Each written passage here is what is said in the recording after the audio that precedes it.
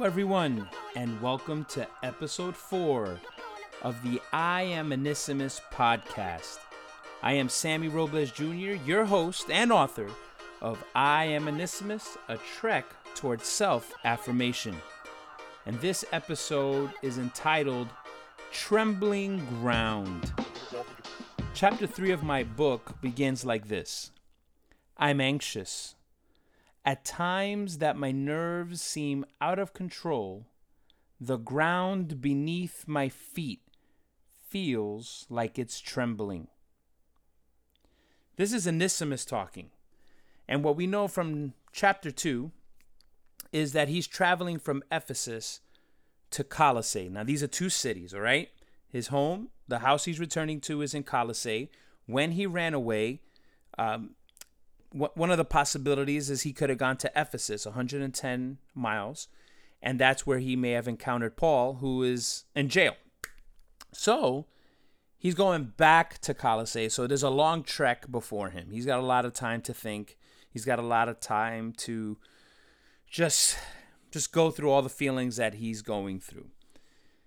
The trembling ground, that idea of the ground beneath his feet feeling like trembling, that's an actual indirect foreshadowing I did, like a pun, because I'm referencing an earthquake that we know historically would later destroy the city of Colossae. I understand this letter, the letter of Philemon, to be written before the earthquake in the year 60. Historically, we know that Colossae was rebuilt, but it was never the same city.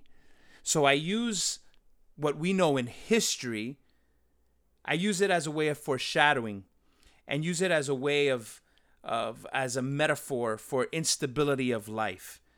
So as Onesimus is trekking back to Colossae, because his emotions are all over the place and he's nervous and anxious, he may feel uneasy, unstable, but the trembling is also a reference to the actual city of what would happen in the future, that it would be destroyed by an earthquake. So a little secret that I used when I was writing. In chapter 3, page 27, we start seeing and learning and reading what Colossae, the city of Colossae, taught Onesimus. Here, I'm going to give you some more background on the city of Colossae, because when you read the narrative, you might just see it, it's just another city. But there's some story behind it, and I wanted to use that as a way of connecting Onesimus to his home, to his land, to the geography, to what's happening in that time period. I wanted to make a connection there. And Colossae, interesting enough, was a business center. It actually was a large city. But at this time, it's become much of a smaller town because it was known for selling this dark red wool. But that diminished because of another city, a neighboring city, Laodicea. And Laodicea became their commercial competitor. So a one-time bustling, populous city, Colossae, is now, because of the economic climate of that region, has now become a smaller town, but it doesn't diminish necessarily the connection that Onesimus in this story has with his city. Onesimus understands the history of his city, and because of that, I wanted to showcase him reflecting on that, knowing what his city has endured economically, historically, and putting himself in that story, because it's not only his home, but he's reflecting on the history of his city. And he's using that history as a way for him to understand his life. So there's a connection here. So with chapter 3, with me writing about this and bringing Colossae into the equation. But there is a connection to one of the first things that Onesimus says in chapter 1. He says, Philemon controls my freedom of decisions. He controls my freedom of actions.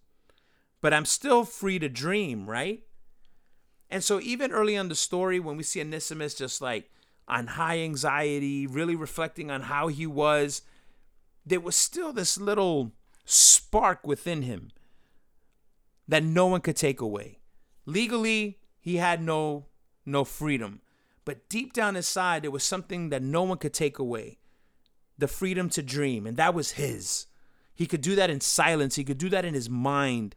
He could probably play it off and make it seem like he's not doing anything, but his mind may be wandering and dreaming and imagining. And so that thought that he has in chapter 1 is in direct correlation to him thinking about his city and dreaming and imagining and reflecting on Colossae in chapter 3. I want to go ahead and put some attention on page 28. And this section is actually one of my favorite sections of the book, and it was actually one of my favorite sections to write. And it's really, really, really cool. Let me just read it here. This is Onesimus speaking. Regardless of the circumstance, Colossae presses forward towards a new day. That's the lesson. I need to keep moving forward no matter what, step by step, one moment at a time. There's nothing wrong with a little self-motivation, right, Onesimus? I need to just stay positive and not freak out about a future that hasn't happened yet. I love that section because he understands the history of Colossae. He knows that it's not the business center that it once was. He knew that it once used to be a large city and now it's a small town. He knows that his city faced economic turmoil and natural disasters. Like actually in the year 17, there was also recorded an earthquake and the city was destroyed, but they rebuilt it. He knows that, and that's why he mentions it in chapter 3. He knows the history, but it's because he understands it that he says, you know what? Colossae has survived. It was rebuilt. It didn't stay destroyed. It got back up. And he takes that as a lesson. And what's really cool, again, connecting it with chapter 1 when he's talking about he's still free to dream, right? It's like this little section, he's kind of like, he's motivating himself. He's saying, yeah, step by step, one moment at a time. And then he says, there's nothing wrong with a little self-motivation, right, Onesimus? I mean, he's essentially talking to himself. He's helping himself out. And I think that's all right. Sometimes we need to motivate ourselves. And I think that's part of the self-affirmation, saying, you know what? I am useful. You know what? I am good enough. You know what? I am special. You know what? I am a child of God. You know what? I can do this. And I think this is a moment that Onesimus is having as he's walking and from a distance starts glancing and noticing Colossae. This part, I just need to stay positive and not freak out about a future that hasn't happened yet. I mean, historically, we know that eventually this city would be destroyed for good many, many, many, many years later. But he doesn't know that. And he doesn't have to worry about that because all he knows is that his city was rebuilt and he's going to cling on to that. And he's not going to freak out about a future he can't control. He cannot control what Philemon's going to do once he gets back.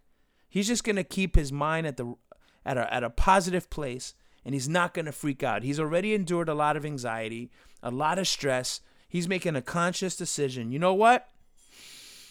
I'm breathing. I'm going to chill. I'm going to take it easy. I'm a different person. And I'm going to stay positive and not freak out about something that I can't control. Onesimus learned something in the most unexpected way.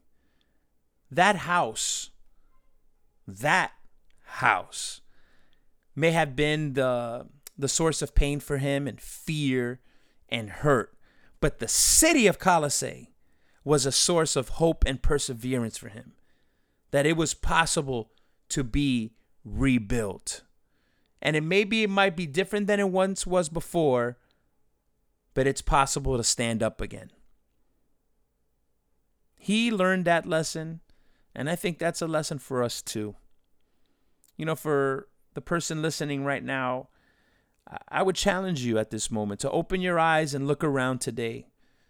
Ask yourself, what is this day trying to teach you? Or say, what is this day trying to teach me?